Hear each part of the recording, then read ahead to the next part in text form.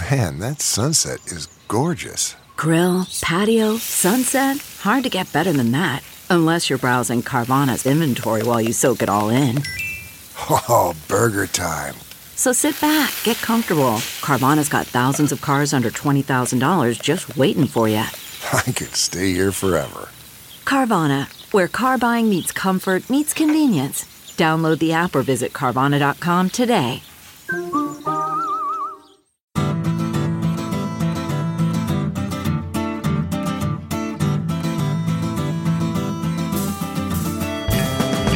Welcome to this special live edition of the Sinica Podcast, coming to you today from the Fordham Law School in Manhattan. How is everyone doing tonight?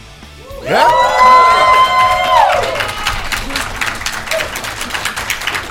All right.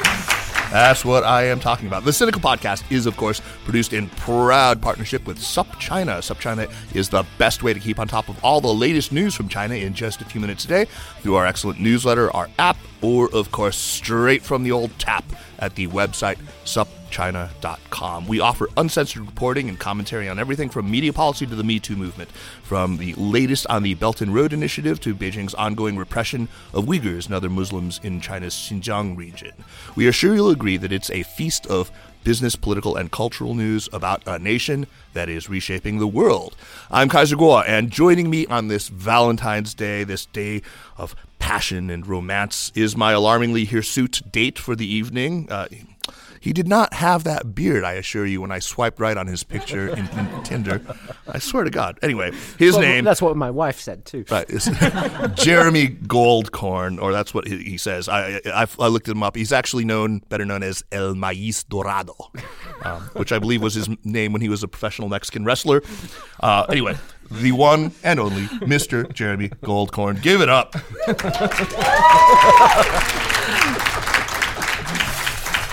All I can say is thank you, Kaiser. All right.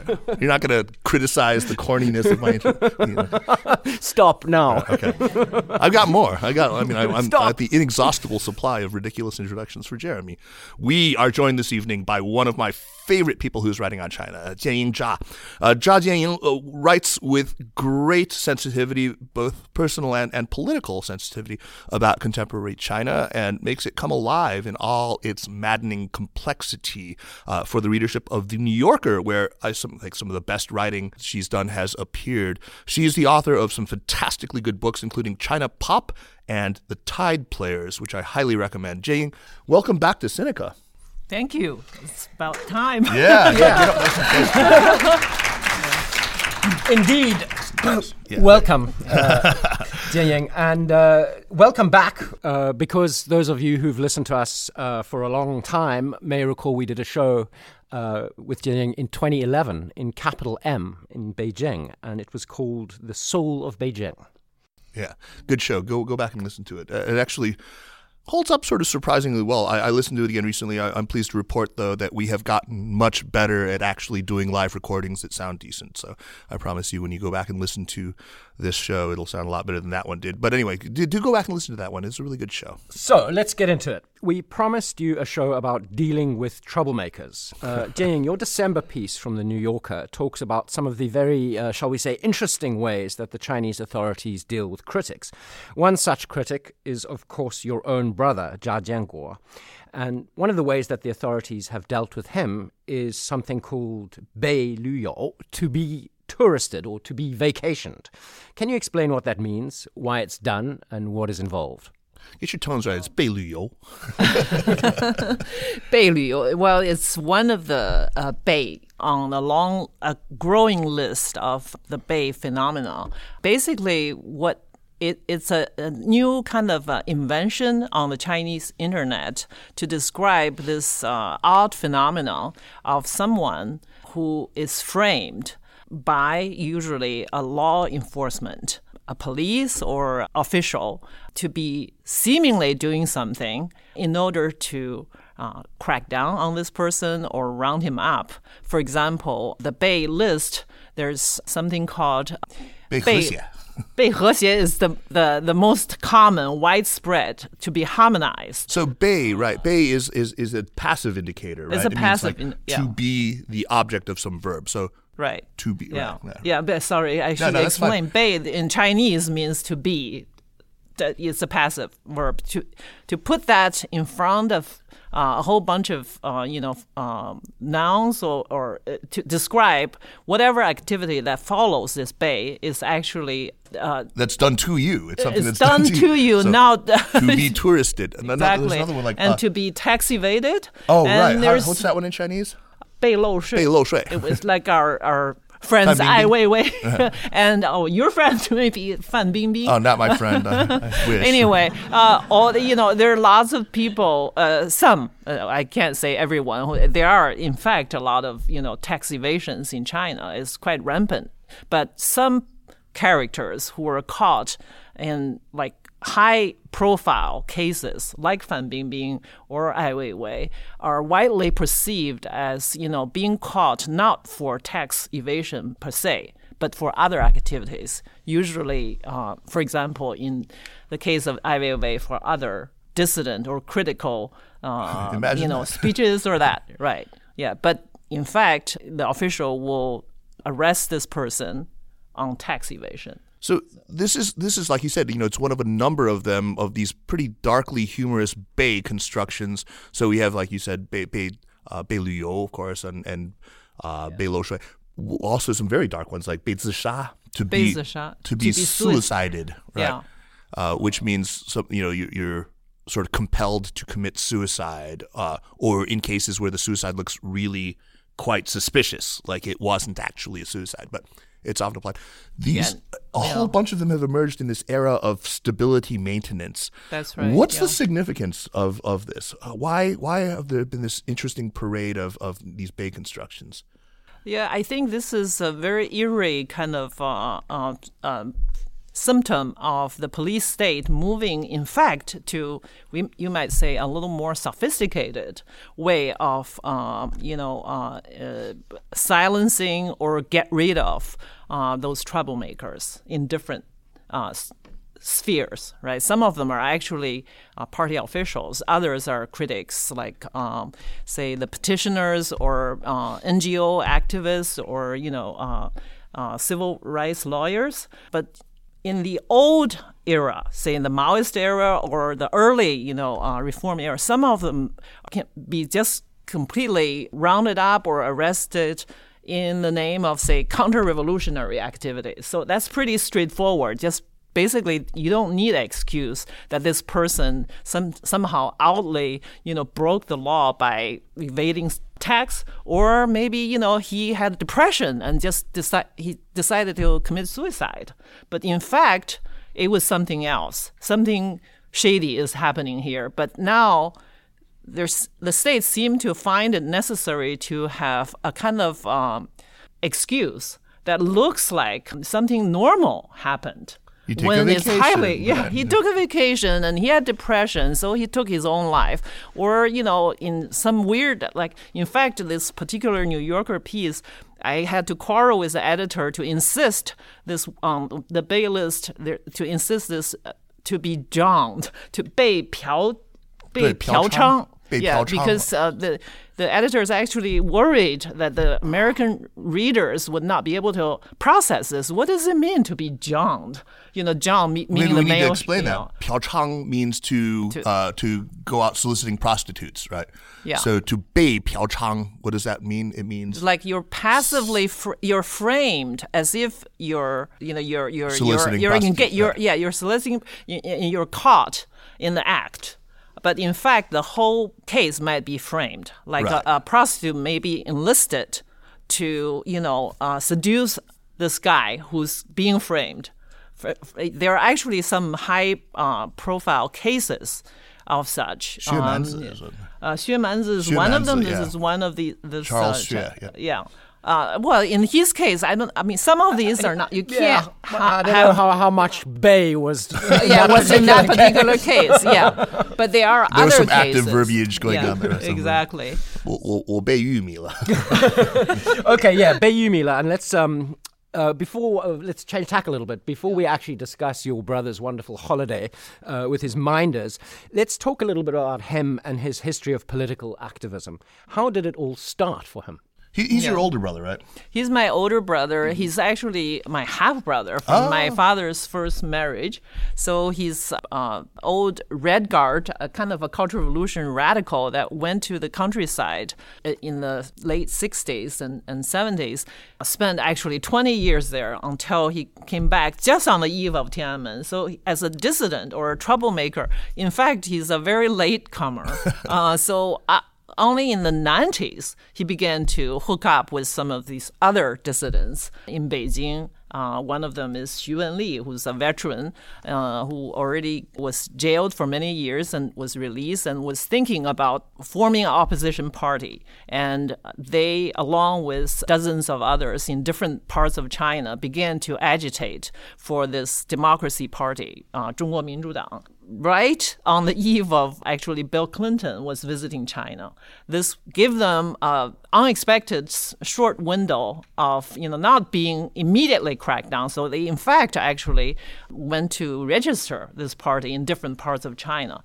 But as soon as Clinton left, they were all rounded up. So, most of the leaders were sentenced the charges of subversion of state for up to like a decade. Like my brother was sentenced to 9 years, and there were people who were sentenced to like 12, 13 years in jail. So the party basically was crushed within 6 months. But this was the beginning of my brother's career as a troublemaker. In fact, that was the title of my earlier New Yorker piece. But the editor, on publication, they gave it a different title, Enemy of the State. Right. Well, the original was Troublemaker. That was my own, title. Yeah. So how would you describe your brother's worldview then? What is it that he believes? What is it that he wants? And how did he come into it? And if you had to break it down into constituent parts, how much of it would you assess to be sort of honest commitment to democratic values and institutions? How much of it is just sort of anti-authoritarianism, maybe an outgrowth of that same kind of anti-authoritarian impulse that led him to become a Red Guard? How much of it is just sort of an irrepressible gadfly instinct, because he is quite an irrepressible gadfly. He won't stop, right? Mm-hmm. Which is really, really interesting. And, just sort of his plain old stubbornness. I mean, I feel like let's put him on the couch for a second and tell me what are the constituent parts of his psychology? Yeah. All of above. I mean, everything you just said earlier was part of the makeup of someone like my brother, who was a complete diehard, rebel from very early on. I actually wrote in that early profile of him about how from childhood he was already revealing this unruliness against the authoritarian teachers, say in very elite high school in Beijing. That was even before the Cultural Revolution started. So, but then he's someone who kind of embraced a cause. He had to have a cause. He basically became a radical Maoist in the sense that he answered Mao's call to go to the countryside, spread the revolution, be with the peasant, and he would follow that until he hit a hard wall, right? Wow. But of course, at the end of 20 years, he didn't change the peasants, the peasants changed him. I mean, I literally remember visiting him in Inner Mongolia in a little backwater town back then, and seeing in front of my eyes this high school bright student from an elite Beijing high school 20 years later. I couldn't tell him apart from any of those local, peasants who would be squatting there by the train station selling eggs or potatoes. He was just one of them. Wow. That was, that phase. But then I think his next phase is he finally got totally disillusioned with all that after Tiananmen. And he realized, this was the wrong utopian or revolution that he was engaged on. So he made a total turnaround and decided basically democracy is the new cause. And the root of all, problems in China was called the Communist Party. I think, that was, I'm maybe reducing his sense then. I think he's become I really was quite impressed by he's a very good student of new things since he's been in jail for 9 years. He's read a ton of books, and since he's released, he's caught up with the new media. He's, I think become, this is maybe an oxymoron, but he's like a moderate among the radicals. Interesting. So among that diehard small community of dissidents, I think he's emerged more and more as a firm but a moderate voice. How did you see him, grow into this sort of more moderate stance? What was it that were there any kind of the inflection points in that development? It happened, I think, over the last maybe 10 years or so, when I think he realized this is a long haul. It's not the revolution is not gonna happen, not gonna be mass uprising just because, people realize, this is the wrong system. So we're gonna just, everybody will be on the street and have a new revolution. That's not gonna happen. Though he would be one of those forever telling you, never say never. Right. Things are not predictable. So don't rule that out, but that's not what you operate from. So how about you and the rest of your family? I mean, as you watched your brother, develop or get in trouble or whatever you like to call his activities of the last 20 years, were you worried about him? Did you try and dissuade him from doing it? Were you worried it might affect you and your other family members?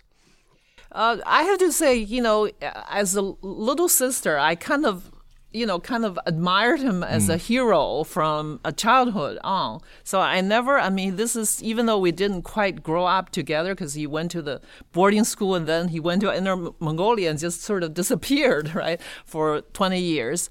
But we have always had a sort of a bond. Maybe we had always things in common to talk to. So I've sort of followed his, if you say, transformation or intellectual journey enough to know, and I also know him as this character. He's long told me this is my fate, and this is what he told me. Basically, the first time I visited him in jail, he said, "I knew I was going to get here," and I never tried to dissuade him from what he does. I know he would follow it to. He basically. To this day, he would say, he's prepared to go back to jail anytime for any length of the time. And he's basically prepared to die in jail if it comes to that. So, and actually, when I wrote about, in a sentimental way, a hero, he's actually a flawed character. He's a human, person. He's a disastrous businessman, for example, before he actually turned, after he came back to the city, he had a lot of things, and certain radicalist part of him, we quarreled and we didn't quite really, was not always on the same wavelengths. But I understood him enough to know that's the meaning of his life. This is his there's cause. No point in even there's trying. No point. No, I don't think I ever tried to say, no, this is not what you should be doing. Basically, my role is to just try to understand him, give him whatever form of support I could. But there's plenty of other members in our Zha family. There's a large clan. There, his own mother, other sister, their relatives, cousins. There are a lot of people who try to talk him out of it.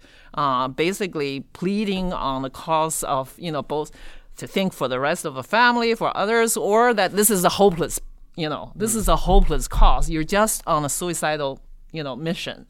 So there's plenty of people who are doing that, right? But okay, so another sort of related issue. Do you ever worry that your writing, particularly your writing about him, will get him into more trouble in China? I thought about that. From very early on, the two main pieces I wrote about him, one was when he was still in jail. And I thought there's no place worse that, anything could get him.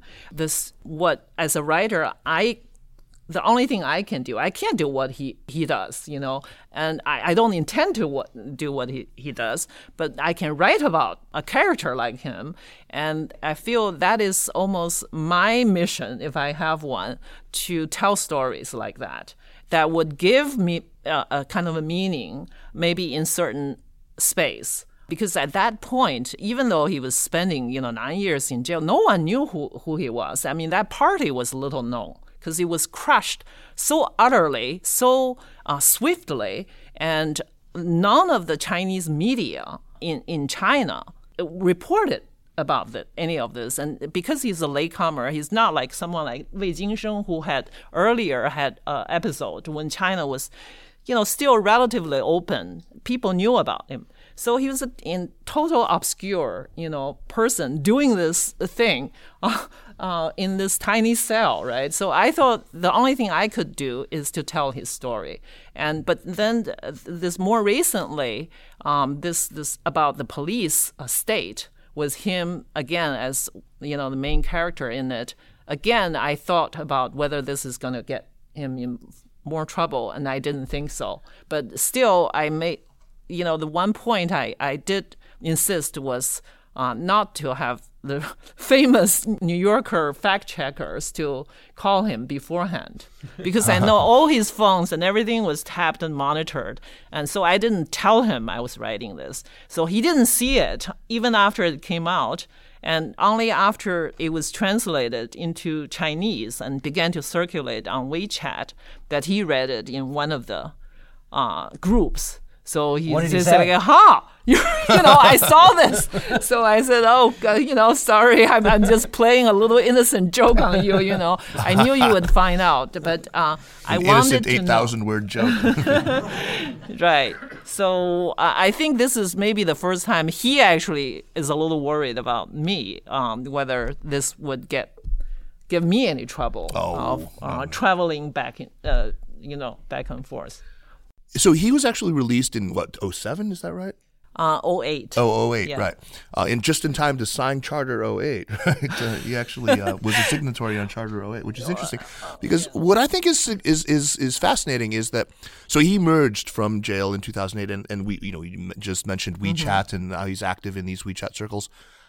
He emerged into a whole new world of social media, of a blooming public sphere, beginning with, the BBSs, these, online internet forums, and then graduating into Weibo. And he's been very active on all of these things. He has some room, apparently, to express his dissident political ideas. It's very clearly circumscribed, but he does have some room. Can you talk about the room that he has had and what he's done with that room? He has apparently been completely unapologetic. He's just continued to push to the limits, right? Yeah. So it's interesting because he does seem to delineate what the limits are by what he can do, right? Right. Yeah. So, I mean, in fact, this new media, actually, we're talking about the new media, but before that, there was still the traditional media, right? The newspapers from the after recovering from the initial kind of complete, shock of Tiananmen, had in fact through the early 90s when the market reform was going ahead, was deliberately, a lot of the intellectual journalists' energies were channeled into a relatively liberal media in many forms. In these, you think about these Southern newspaper group, the weekend editions that loosen up, that was and stuff like that. Yeah, Lingdian.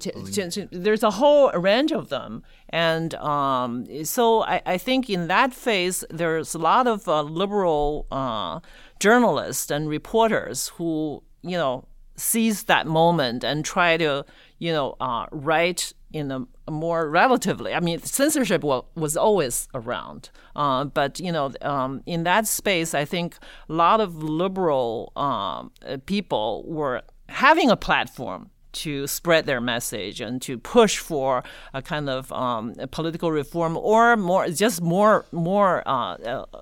freedom in general, or there's a cultural, kind of more cultural spaces that are not official. You're part of that. You're in Beijing. There's, rock, there were rock groups, jazz groups. There were all these, and there's these salon types.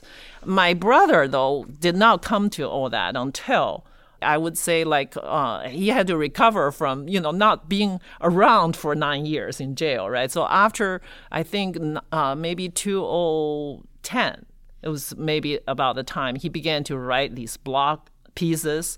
And he's, of course, is strictly in this kind of political commentary form. So, and given he's really uncompromisingly, critical stance and views, that, of course, could only be circulated in this space where, there are pockets of more, on the internet that can air such pieces and views. You're not talking about main spaces like portals, like in, it's in the comments to pieces, and it's and then it gets reposted. It gets appear in some overseas Chinese websites, and then it gets circulated back. So it's this whole kind of combination of channels and free it's a and liminal semi-free. space, though. Yeah. It's really just the leakiness of the surveillance and policing systems. Do you think that is allowing this space to exist? It's not out of design. Well, they've even cracked down on that, though, right? I mean, Yeah. in recent years, it's gotten much harder for him to be...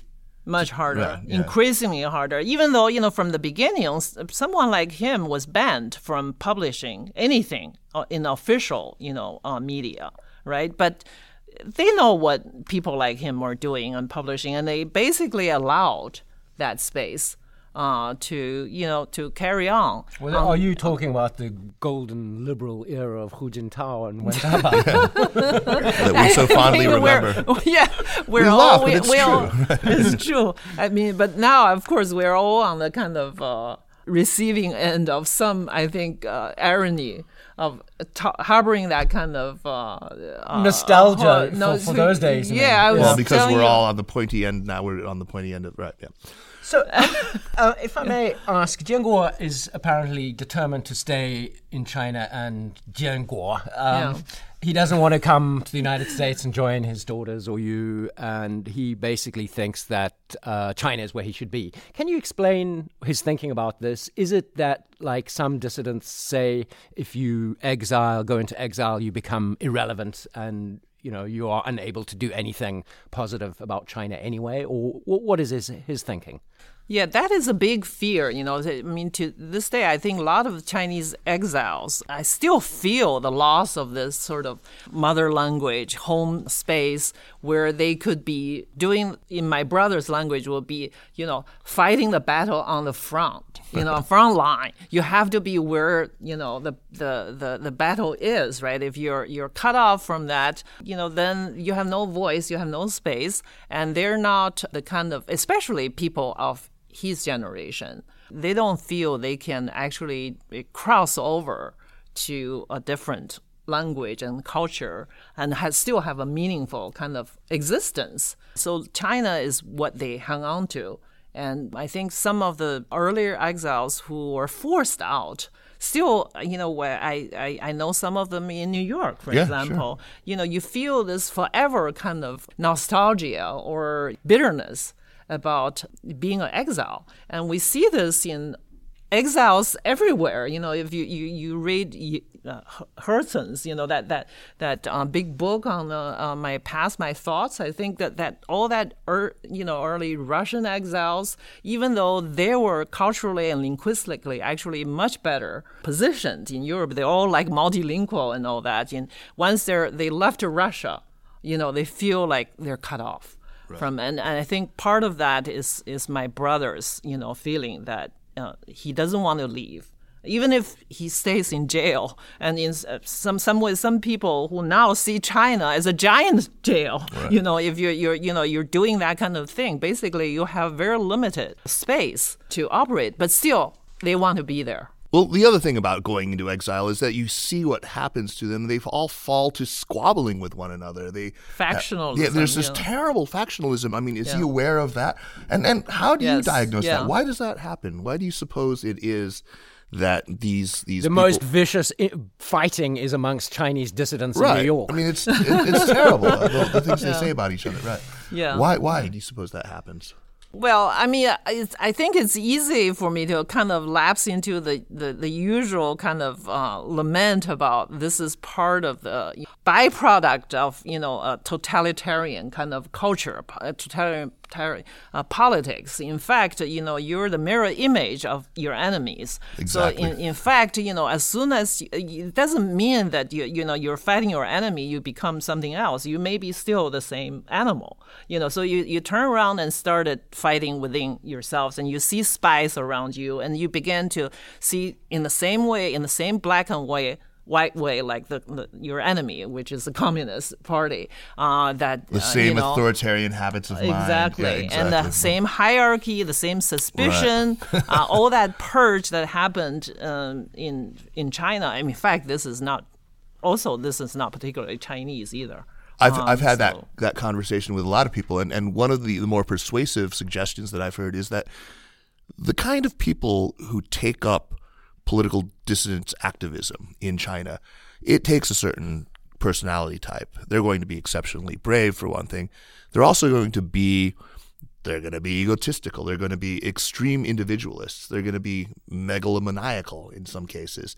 They're going to be monolithical. They're going to be sexist in many ways. And recently I've discovered among some of my long time, I don't know, I used to think of them as liberals. Now I think maybe they need a different hat or label, who are they're sexist. Some of them are now in the like more recent phenomenon. Say some of them have really a lot of trouble with Me Too, the movement, which had a kind of a short play in China. I mean, it's not ending, but it started there too. And some of my, I thought liberal Chinese friends had trouble with that. And there's lots of people who have trouble with the Islamic culture. But, some of them, I mean, this is, I think, underneath these views, I mean, what's underneath the sort of Chinese, let's see, this is another maybe oxymoron. Chinese liberal Trump fans. Is there such a thing? Liberal Trump fans. Yeah, I've discovered since since this last U.S. election, a lot of my Chinese liberal friends, because in Chinese these labels are all needs further explanation. I mean, it's the mirror image, like the right in China.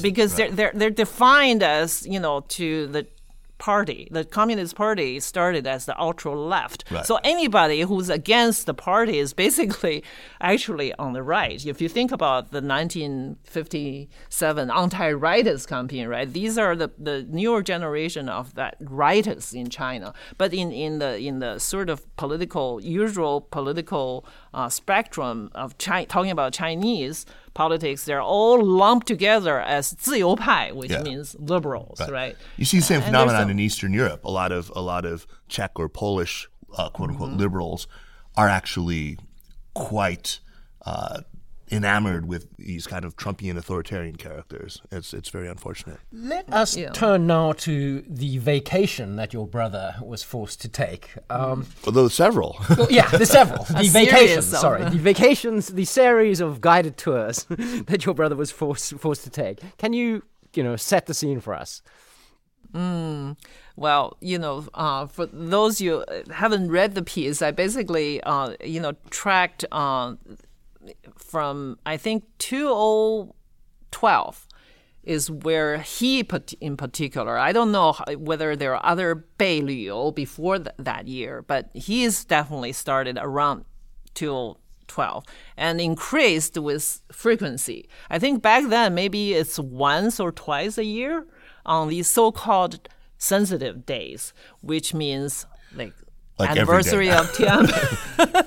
There's something now, right? The calendar is filled with sensitive days. Right? It's like the birthday, right? Every day is on birthday now. But anyway, so back then there were just these certain like anniversaries or party congress. But now, because China has emerged, into this global kind of powerhouse, so all kinds of global forums that's held in Beijing or in Qingdao or in Shanghai also become sensitive days.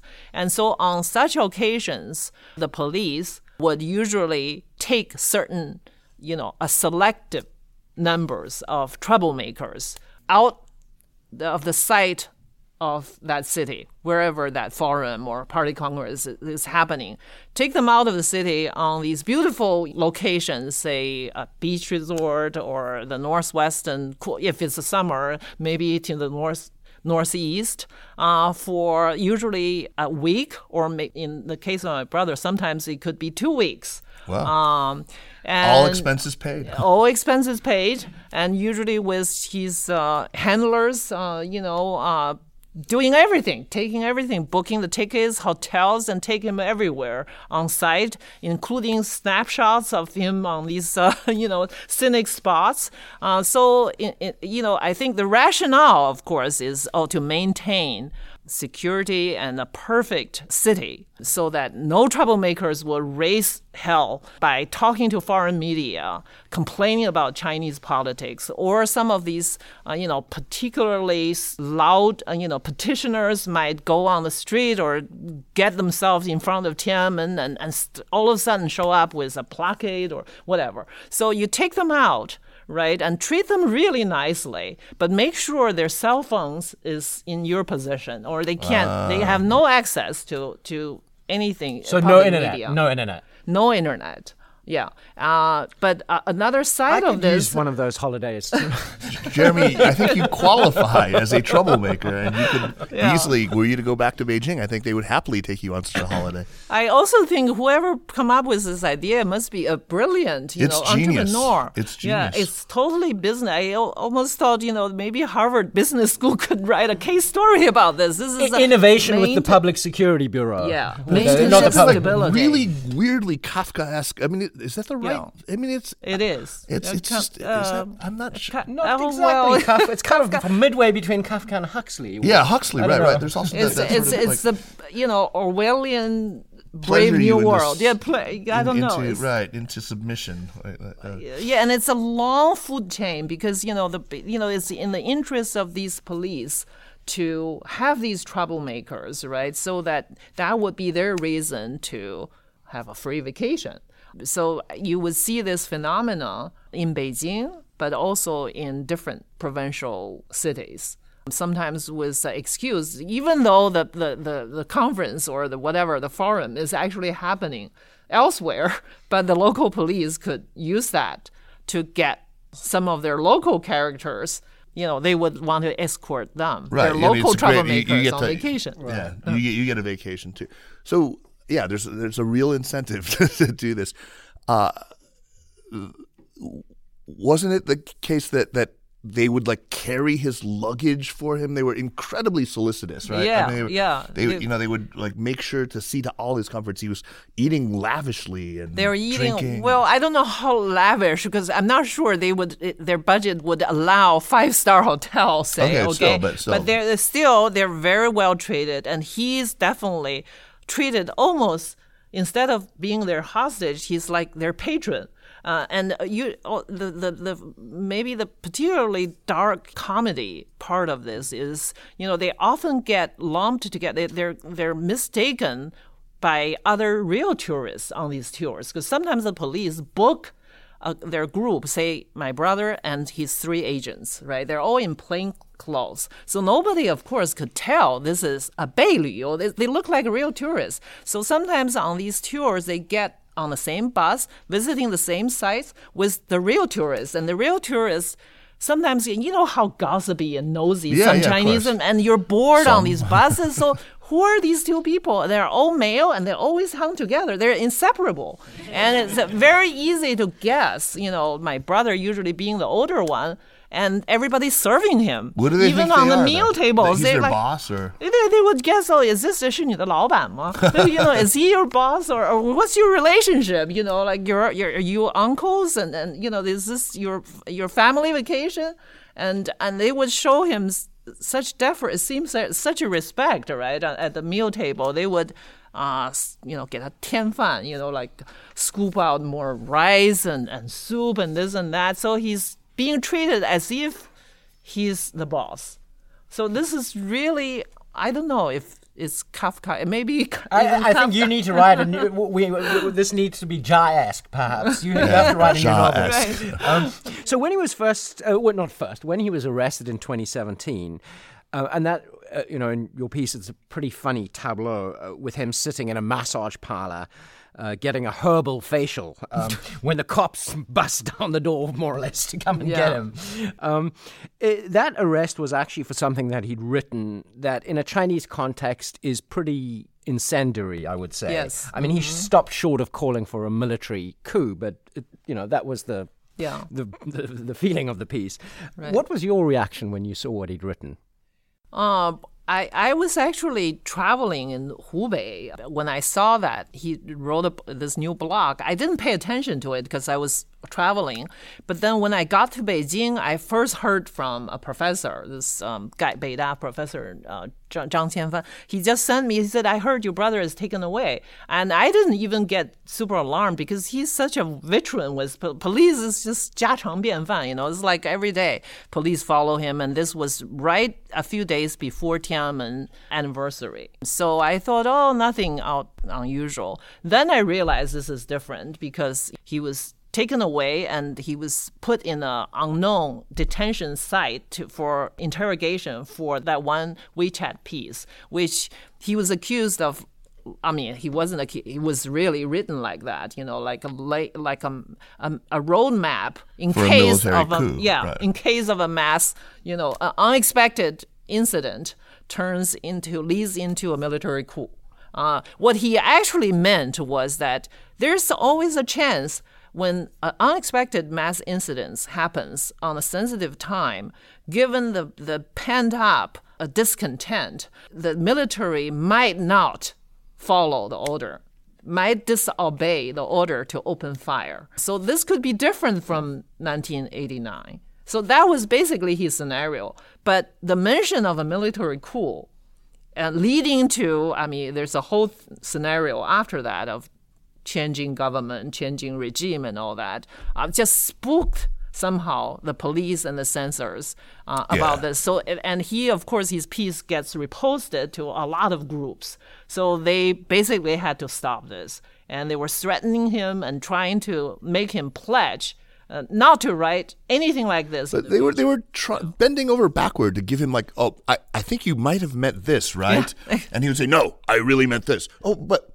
maybe we misinterpreted it as this. Yeah. Giving him all these outs. Yeah. Right? Always the agent in the course of this long interrogation first tried to say, look, you didn't really repost it. You didn't send it to a lot of groups, right? So meaning, this yes, I maybe did. not a lot of you. He said, no, absolutely, yes. I said, so maybe you copied this from someone else. Maybe you are not the author. He said, no, I absolutely 100% sure. So they were after this, they were trying, and they were very polite to him. They call him in this very, reverential term. 家老 means, the Zha, the elder. The elder Zha. And they said, so they finally said, God, we were already chided by our leaders to be too soft on you, and now you're calling for a military coup. You're putting us in such an impossible situation. But all the time, they still didn't lose their. So in fact, the way to read that situation is not just they're acting this way through sheer humanity, because I think they also wanted this whole case to be seen as not so out of hand, maybe not stirring up wider circles, so they're not going to be blamed. The police themselves are not going to be heavily blamed. They're part of the crime, in other words. Exactly. So they want to minimize the crime. Exactly. To control the damage that way. Right. Yeah. Jianying, you talk about your own crowd of generally wealthy, pretty sophisticated urban friends in Beijing, your circle of people. These are, let me quote from your story. You wrote, the people I'm friends with in Beijing, you call them, but you write of them, yet many Chinese liberals doubt that the Western system is feasible in their country. They fret about the burden of history, about the prospect of chaos and mob rule. In their own lives, they avoid radicals and former political prisoners for fear that such associations might jeopardize their personal freedom. They shun the sort of political action that could put their comfortable lifestyle at risk. I've often urged people that they ought to try to understand these types of people I would describe as being maybe the center of gravity, really, among educated elites in China. I suspect that there's this imputation here in the U.S. of a kind of moral cowardice to these people with the attitudes that you describe. Maybe I've just spent too much time in the company of just such people, but I feel like I can really quite empathize with them. Yeah, I think we all spend maybe a lot of time with that people. I would say that, this is a much, much, much bigger block of, under this cap, what I describe as moderate liberals in China. They're basically what usually maybe in the West media, they're called the new middle class. So in urban, they're a lot of them are in cities. A lot of them are educated. A lot of them have traveled, internationally, and a lot of them themselves have studied abroad, or they have children now studied abroad, and they've done well in the last 30 years or so of reform. But in terms of ideas, in terms of their sympathies, intellectual sympathies, they are actually with the democracy. I mean, they feel this is the way to go. However,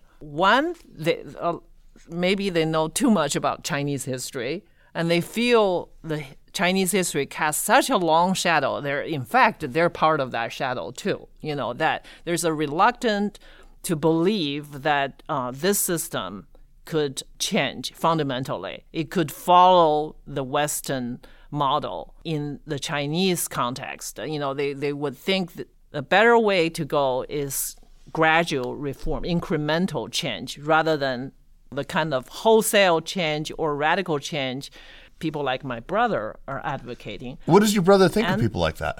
I think we've talked many times about they being a tiny minority versus this larger, educated class who, don't see it that way. And are they cowards?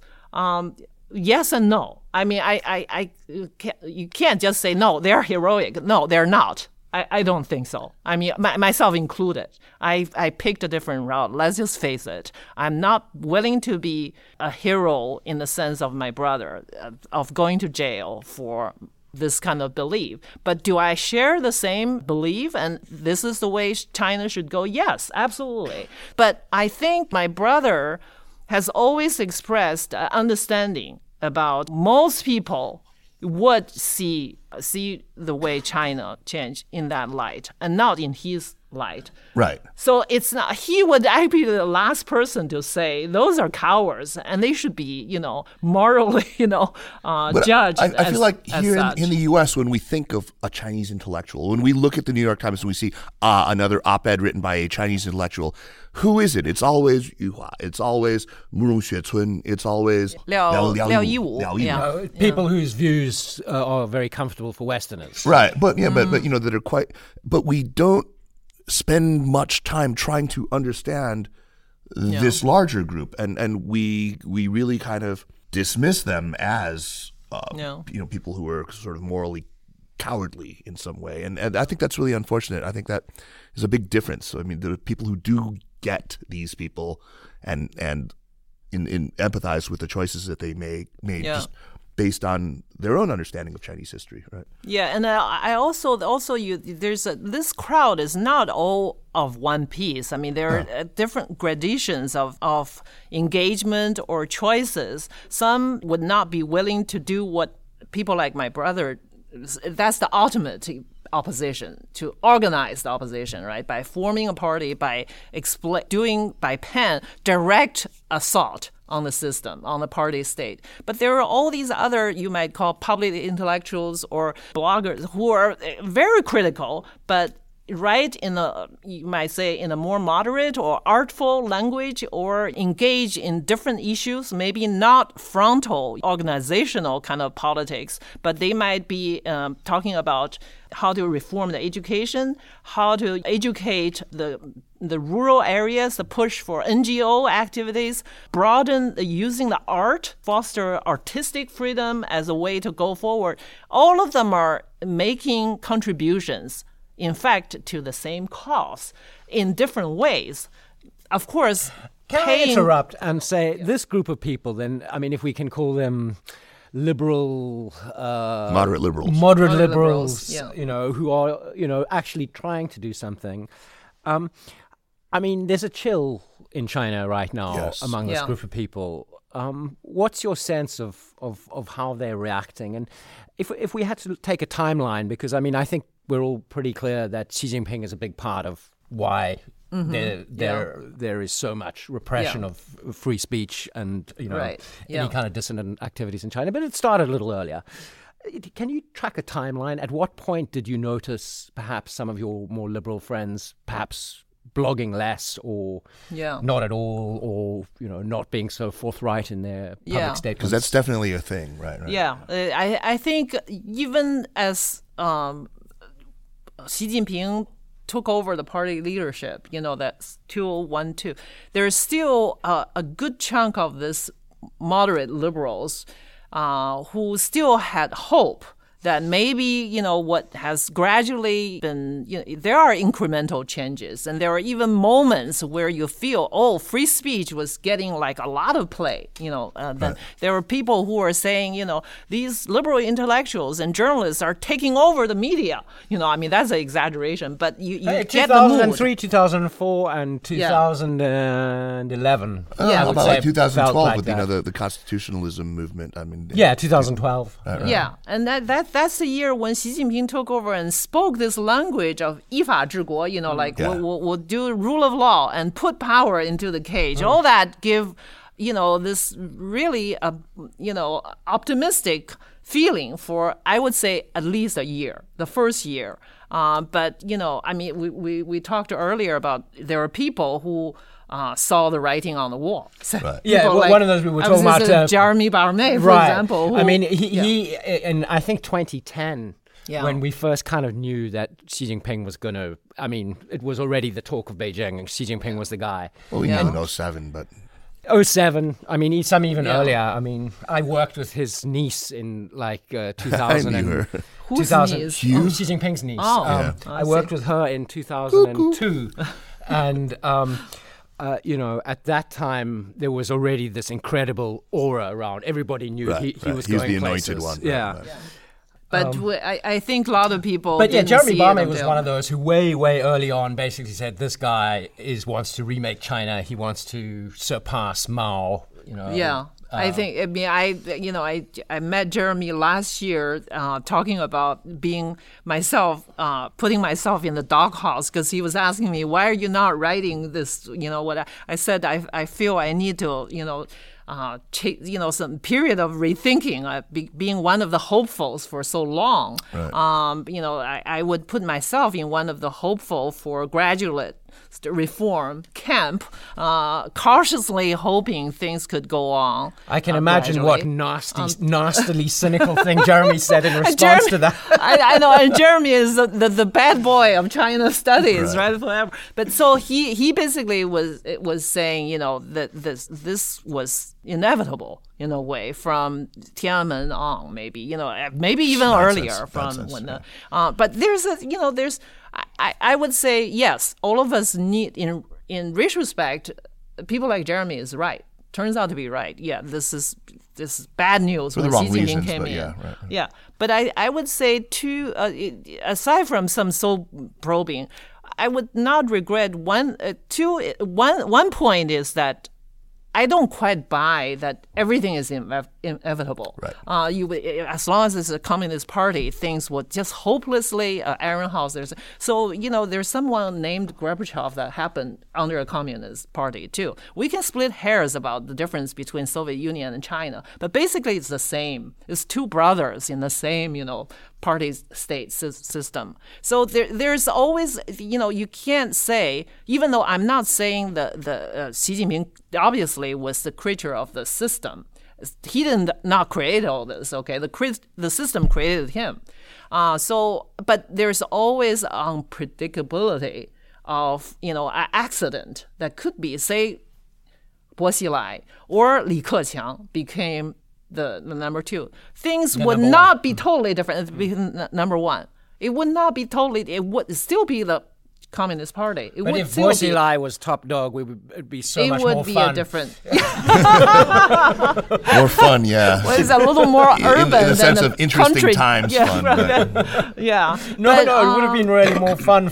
Yeah. Also, I think, people engaged in China fighting for whatever through education or art or, pushing the envelope of, free expression, that hope was important for them to have that hope to feel these work are meaningful. And I'm not ready to say it's all down in the tubes. So you haven't given up hope yet?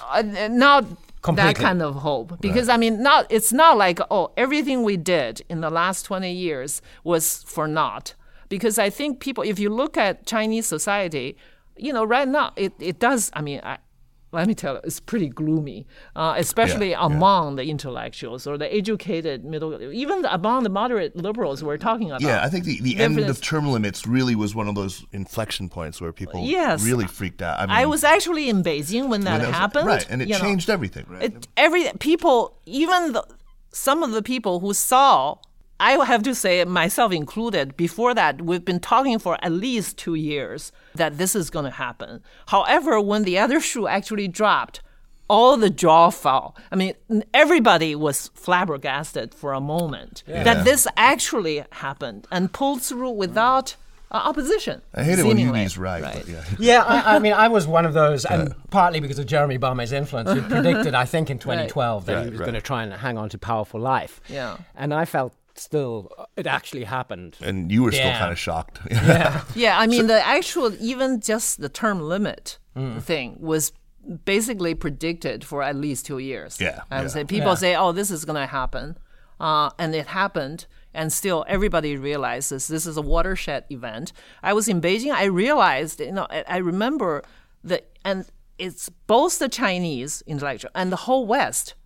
I remember the Economist cover article. Right after that is the cover line was how the West got China wrong. Right. And this was I think the first editorial after the term limit was stripped. And you could see this is a major wake-up call. I had some problems with that piece anyway. So we have some time left, but I want to talk to you about one thing that it's really important to me. I'm somebody who's long believed that the way to understand, that one of the primary engines of Chinese history is the relationship between intellectuals and the state. Whether it's the imperial state or the present party state, understanding the relationship between intellectuals and the state is crucial to understanding how politics moves, how history moves in China. I was in Beijing during the spring of 1989 in Tiananmen when we were there, and I saw a lot of the events unfold from within the square. And I was always struck by one thing. I watched things happen. I talked to a lot of people. I thought I sort of understood what was going on, but with my sort of kitchen level Chinese back then, I realized that there was this whole level of discourse that was happening that I was not privy to.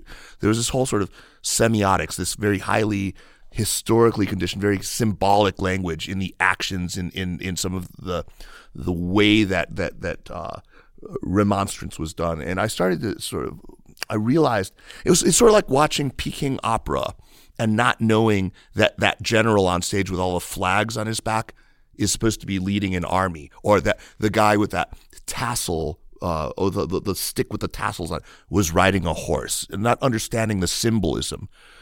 And I realized there was this whole layer underneath it, and that I didn't get. And so I spent many years afterward trying to understand that. And I think I came to a much better understanding, but I still think it's perfect. I feel like your writings on China really help people to understand the way that the state relates to critical intellectuals, to the kind of mainstream intellectuals that we're talking about. First of all, I guess, do you agree that's an important thing? Do you believe that there's something unique to China about the role that intellectuals play in the political life of the country? And do you think that that's something that isn't well understood outside of China? Well, in the China study circles or observers, everybody know that the tradition of shi, which is the traditional word for intellectual, right? That through the Confucius tradition and all this, the state exams, basically the intellectuals play a very particular role, an important role of advising the emperor, right, and now the leaders, right, about the direction of the country, or they also are seen as a spokesperson for the common people's cause. So they champion the common people. So they're given a special kind of status or platform to either govern or change the society. So that is why right now this whole ruthless crackdown on the intellectuals by removing basically a lot of these platforms for their voices are so disturbing right. And cast such a chilling effect because they lost that platform. And so if you go to Beijing now, I mean, I feel I was in there for half a year last year through all that term limit and I saw all these private dinners where people like kvetching or stunned and drink all these drink parties, and there are lots of people who just feel like despair, a sense of feeling of despair and defection. And they're defecting from, they were a loyal opposition, right? They saw themselves as a loyal opposition or a loyal advisor or some part of the reformed force that's also connected with the system, because there are such people in the government too. We're not talking about just professors and journalists. And that platform is suddenly pulled from under. They had these channels of consultation, and suddenly they're just plugging their ears, not listening to them. And then not only that, it's replaced by this stodgy, mass, kind of sounding Maoist-like ideological indoctrinations and all the political, this old molded. People thought that was already buried in the dustpan of history, even in China. Now they're just like dust it off and came back to the classroom and put it on a mobile phone so you can then monitor. in the classrooms and all this. So I think the intellectuals are now the liberals part of it. I mean, because some of them are just now become the spokesperson for the new party state, or there are lots of that types too, or thinking they're riding with this rising global power that's called the new era China, right? The 新时代, right? But then the others are just doing this familiar. This is not the first time that happened to this class of people. Retreat to their study, or to their banquet rooms, to their drinking and doing scholarship. And I'm not saying everybody give up, but everybody senses this is a winter, and you don't know how long it's going to last. So, of course, being intellectuals, some of them are doing what they're best at, which is they think, maybe this is the time to write my big book. Right, but maybe for the future. So none of them have a stomach for the fight. None of them are going to join Zha Jiànguó on the streets. Even my brother is not quite on the street anymore. Right. I mean, there are new activists by younger people, but not of the same brand. For example, there are these Marxist students from Beida, they're joining the labor, forces in Shenzhen. Right. They're also immediately get shut down. So anything organized resistance or opposition have very limited space or lifespan. So, and everybody see that. So right now, I think, there's just this shocked, effect of people being silenced, and lost their language and retreating to their private space. So go back to the days of 抽屉 文学, the literature for the drawer. For the drawer. So you write it and you put it in your drawer and you never show it to anyone. Yeah, or the other expression, these like we mentioned, these Trump supporters. I think the despair drive them to this. Just write. Just 抽屉文学 is a better choice. The irony is so loud. I was hoping right? you were going to steer this so we could end on some kind of a happy note, slightly happier note. I think this is the wrong podcast for a happy note. They're not, well, that's the sign of despair is because they feel only through an external force. Right. Maybe that could pressure things to. So they would lodge even their hope on a strongman or a liberal, figure from abroad. At least, it's they will call it takes a bigger hooligan to fight a smaller hooligan. Before U.S. become too weakened, you might as well have a real liumang, right? This is the liumang in chief. Well, he is. I will give him that credit. He is a big fucking liumang. I mean, I'm sorry, I didn't mean to swear. I did mean to swear. Okay, now, but We actually we're running a little long. Why, yeah, sorry everyone. Sorry We could about actually stay here all evening. we could. I mean, lots more. I'm casting about for a way to end more happy. But why don't we do this instead and just move on to recommendations? And it's been such a pleasure to talk to you. My God, you still haven't got a recommendation. Went back. You'll think of one because we'll let Jeremy go first. Okay. So before we get to recommendations, I do want to remind everybody that the Sinica Podcast is powered by SupChina. And if you like what we're doing, the best thing that you can do to support our work is to subscribe to SupChina Access, which gets you all sorts of goodies like the full daily newsletter, discounts to our events. Those of you who are Access members came here free tonight and saved $20. It gets you all sorts of goodies. You can harangue our editorial staff on our Slack channel. That is really fun. Like Lucas here. You can give him all sorts of... Anyway, I want to make sure also that you all subscribe to the latest member of the Sinica Network, which is a terrific new podcast called Middle Earth. The Middle Earth Podcast, which is about the culture industry in China. The first episode is about how to become a Wang Hong, how to become an internet famous. I'm famous, a famous person in China. It's check it out. It's a lot of fun. You'll love it. On to recommendations, Jeremy, to buy Jianying some time. Why don't you go first? Talk a little bit. Okay. That's okay. Blah, blah, blah. She's got one. Okay. I'd like to recommend what we used to call science fiction, but I believe I'm now supposed to call speculative fiction, a book by Kim Stanley Robinson. Ooh, I love called Red Moon. And even if you don't like science fiction, if you're interested in China, basically I'll give you the setup for it is... I can't remember how many years from now, Xi Jinping made a huge success of his nearly lifetime tenure. China is big and powerful. China spent a lot more on the moon than the United States. So it is the biggest, it has the biggest presence on the moon out of any other countries.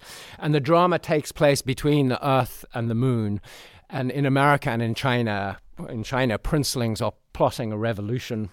And it's a lot of fun. And, I'm always hesitant to read books with China stuff written by non-China specialists because of how frequently they get the most, the dumbest things wrong.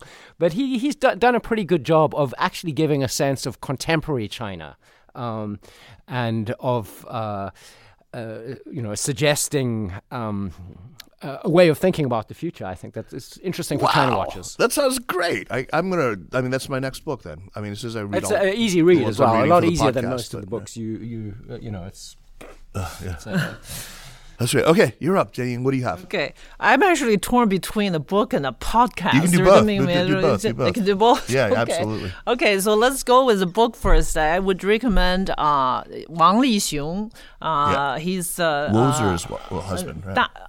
Yeah. The husband of Wozer, right? Yes, that's right. Yeah, Wang Lixiong, who is author of many books, and including the one on Tibet that I loved 20 years ago. But what I'm recommending is his latest novel. That's actually a political science fiction. You could cast in that category because it's a novel or a novella, maybe a short novel about casting the future of China, where the Big Brother has reigned all, and it actually is a world of both, the police state and the high tech police state, where through like putting something like a chip on everybody's shoe, everybody's every moment, everywhere is under surveillance. Oh, so he just wrote about Xinjiang again. He wrote about Tibet, now he's writing about Xinjiang. Okay. Yeah. This book, I think this novel maybe came out 2 years ago. But then, something goes wrong in this massively high-tech, state, where in the reason that the novel is called 大典, Great Ceremony, is this is when it happened. During one of these highly, choreographed, important state ceremony period, assassination took place using the most, unexpected cutting-edge technology by one of these nerdy, designers, geeks, who, because of some kind of mishap for his own interests, got involved in this assassination of the head of the state. Oh my gosh! And actually, so kind I'm of got away with it. this wasn't published in China then. It was published in Taiwan. I think. Of course. And Hong Kong, or maybe Hong Kong, but I read it online and highly recommend. It's very well written and a good read. Oh, great. What's it called? There's a love story in it. Yeah, and there's there's a 大点. There's for geeks. There's a lot of technology, and then there's a sex machine. So it could be almost part of it is sold. like a porn. Sex machine. Yeah, there's a high-tech sex machine. Oh yeah. Yeah, so there's a like Jeremy's these, a high-tech sex machine. So that's one recommendation. I want that in my next introduction. Okay. The other is a podcast. I thought this is maybe the time to review some of that Roman history, which is a time of passion and intrigue and strongman, right? And this is a podcast series by, I hope I don't get his name wrong, Mike Duncan, I think. It's very easily found on YouTube. It's like 39 episodes, 2 hours each. Oh my so God. It's very good to listen. Lots of stories. Lots of good storytelling. And does it cover the entire history of Rome or just the entire? fall? No, the history of Rome. Oh, wow. It's called. Oh, So, wow. Terrific. Yeah. I've always loved my these deep two- dive history podcasts. And yeah, they're lots of fun. I've just got too long of a podcast listening list these days. And I have to produce 7 of them every week. So it's kind of a pain or more.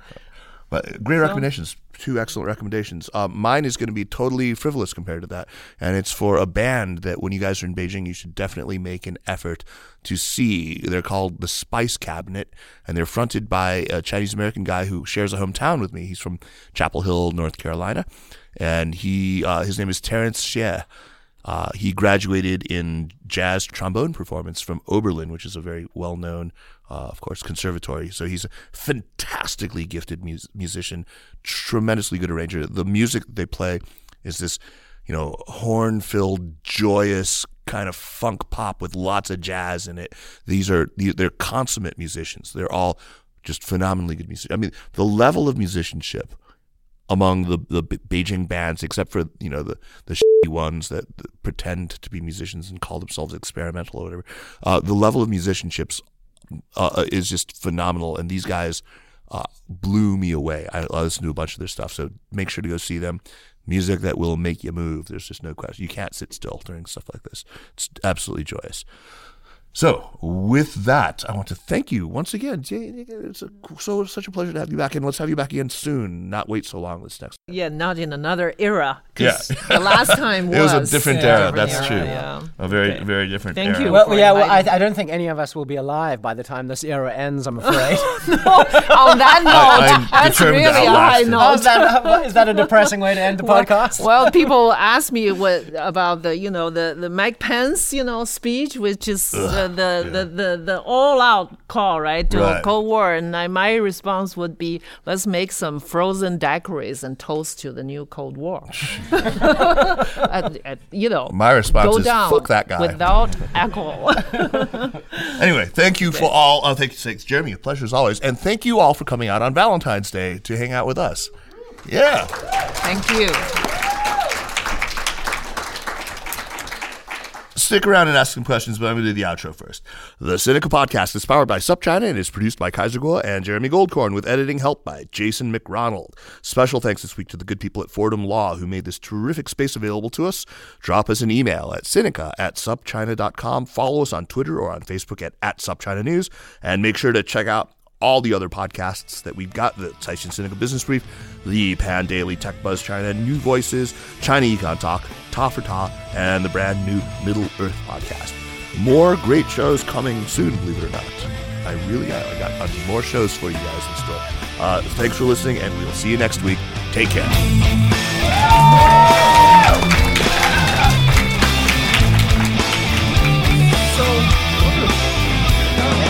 Yeah, it was good.